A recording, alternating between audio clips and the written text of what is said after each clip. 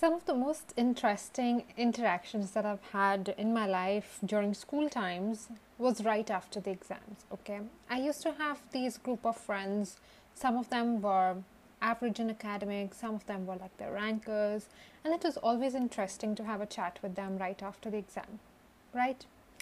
We all have had these set of friends who we would interact right after the exam, and they would be like, I'm not sure if I actually did really well in my exams.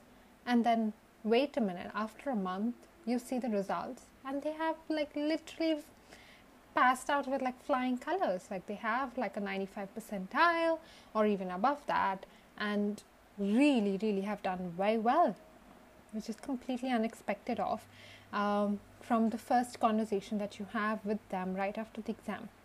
We all tend to find such friends really annoying who underestimate themselves. But in reality, behavioral science kind of says that it is actually true.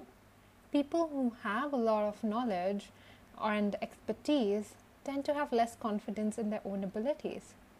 And that's what's called Dunning-Kruger effect or the Concord effect. And it's something that a lot of scientists over the period of time have spoken about. Today's podcast on Outreach Cast is all about this.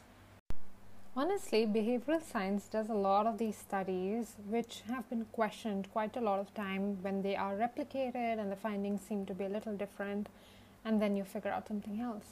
But I'm just going to focus a lot on our everyday conversations, interactions, and kind of point of view we start making of people around us, and then kind of tie it up with this behavioral research that was done. So Dunning-Kruger effect is basically more like a valley. If you can imagine, if you are standing in a valley, you've got these two mountain hills and you've got people in the middle. And that's what the confidence levels looks like of a lot of people. So people who have really less competence, expertise, knowledge tend to be more confident. But as you start building on your knowledge, that confidence goes down, and it really drastically makes you feel a lot of self-doubt. So what really happens is that we just never know what we are good at, because we assume that what comes easily to us comes easily to everyone around us, right? And we start to doubt that, are we even exceptional? Are we even unique in the way we are? And we just rob ourselves of the opportunity to spot what we are special or talented at. And what's more interesting is that people who feel that, that they have a lot of talents and, they're feeling more confident, even if they don't have enough knowledge, they might actually be below average performers. And it kind of comes as a shock, doesn't it? And this discrepancy can cause us to make a lot of bad choices about opportunities we want to pursue, career decisions that we make. And we just kind of turn around and just ask people like our friends, families, even colleagues, listen, what am I good at, right? And is it that I'm literally making a bad choice? I myself have found myself asking this question. Am I making the right decision or career choice based on the confidence that I have on my own knowledge, my own abilities? And it kind of is really excruciating. It's very difficult, isn't it? Because it's very difficult for us to have trust on our own abilities, and we might only be able to objectively see ourselves when we interact with others. How did this research actually come alive? In Cornell University in 1990s, David Dunning and Justin Kruger started this entire study.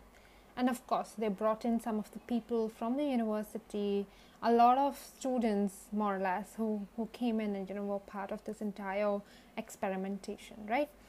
And what they found was that people who ranked at the bottom 25% of any test predicted that they were more or less on the 62nd percentile. So it basically means someone who actually ranks the lowest, or maybe right at the bottom, is thinking that he's 60 percentile, like He's on the top of 60% of people in their class. And what happened was that people who were on the top 25% predicted that they are actually much lower. And this is something that even Richard Thaler found when he was interacting with the management students around him and tried to ask them to estimate where they would lie in their percentiles when they complete the course. These kind of misconceptions of our own abilities is kind of really shocking. It is kind of unnerving for anyone who comes across these kind of studies, right? And it has been replicated very recently in 2016 as well, and they found that even with the latest statistical softwares, this study actually finds the same results. People who are in the top generally kind of have an inferior view about themselves or their own abilities, while people who are right at the bottom kind of look at themselves being at the higher up. And this is more the game of confidence, right? And that's where the logic comes into play. It doesn't make a logical sense why we would do that. Why would we doubt ourselves when we have the larger knowledge? And that reminds me of what Albert Einstein said, that the more you learn, the more you realize what you don't know. And that's what drives you to learn and keep learning. And I think today's time, that's what we're doing. A post-pandemic era where we are relearning, unlearning, and learning again with a lot more forthright insights and drive that we might have not seen in ourselves over a period of time. At an individual level, this has a long-lasting impact. It takes a lot of time to kind of shake off that self-doubt that we might have.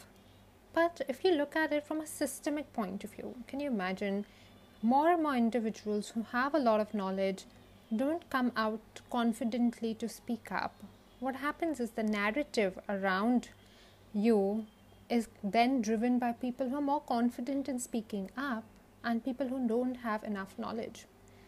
And that's what drives misinformation in today's time, right?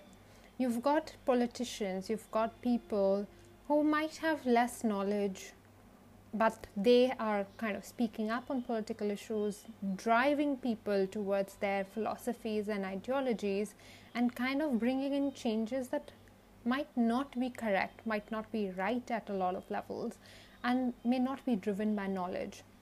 It could be scientific or even like through your own experiences.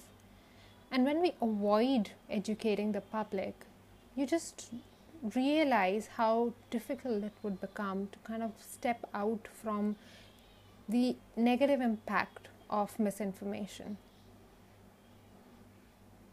It really, really leads to us not learning from the opportunities that are there and gain from it to make a better society for ourselves.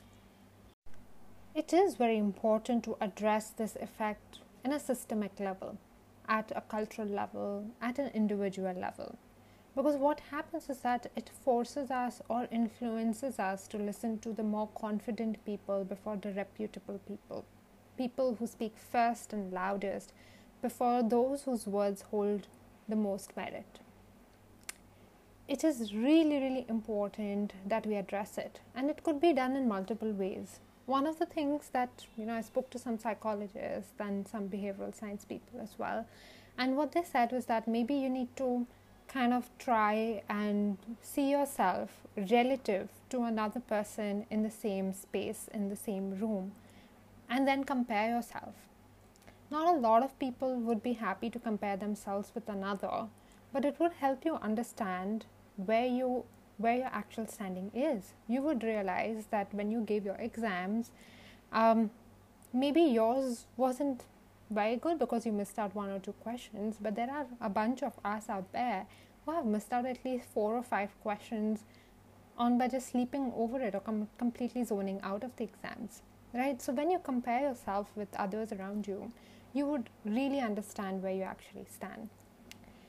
The second thing is that it's not really, really bad to know that, there are certain things that you need to build, you need to learn further.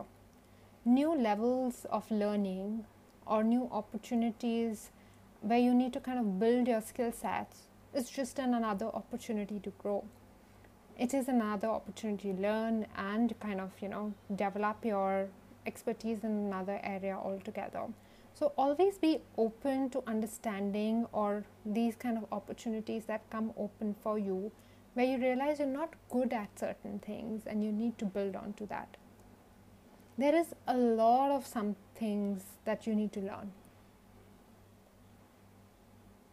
And lastly, I would say just be open to any kind of feedback that comes to you. It could be constructive feedback that could really help you out. Low performers are known to not receive criticism well and are generally disinterested in self-improvement. The moment you see those traits happening to you, you need to figure out that you need to brush it off and kind of move forward and really build those skill sets and work on that feedback that you get. It's really important that you brush it off.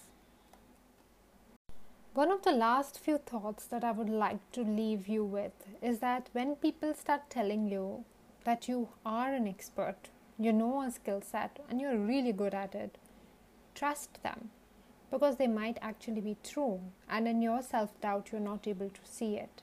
So be open to those kind of thoughts, those understandings, and kind of try and work to shake off that self-doubt that you have.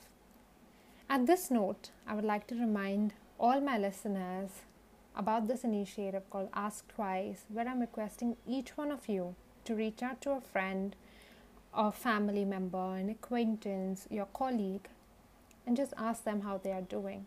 And ask this question twice, because the first time they might just think it's a courtesy ask. But the second time when you ask them the same question, they realize that you're kind of creating that safe environment where you can have a conversation about how they're really doing. Open that space out so that you can help another person shake off that self-doubt. And you might realize that when you converse with that person, they make you realize that you are an expert after all in what you kind of say and what you kind of do. So have that conversation. Until the next week, take care. Bye.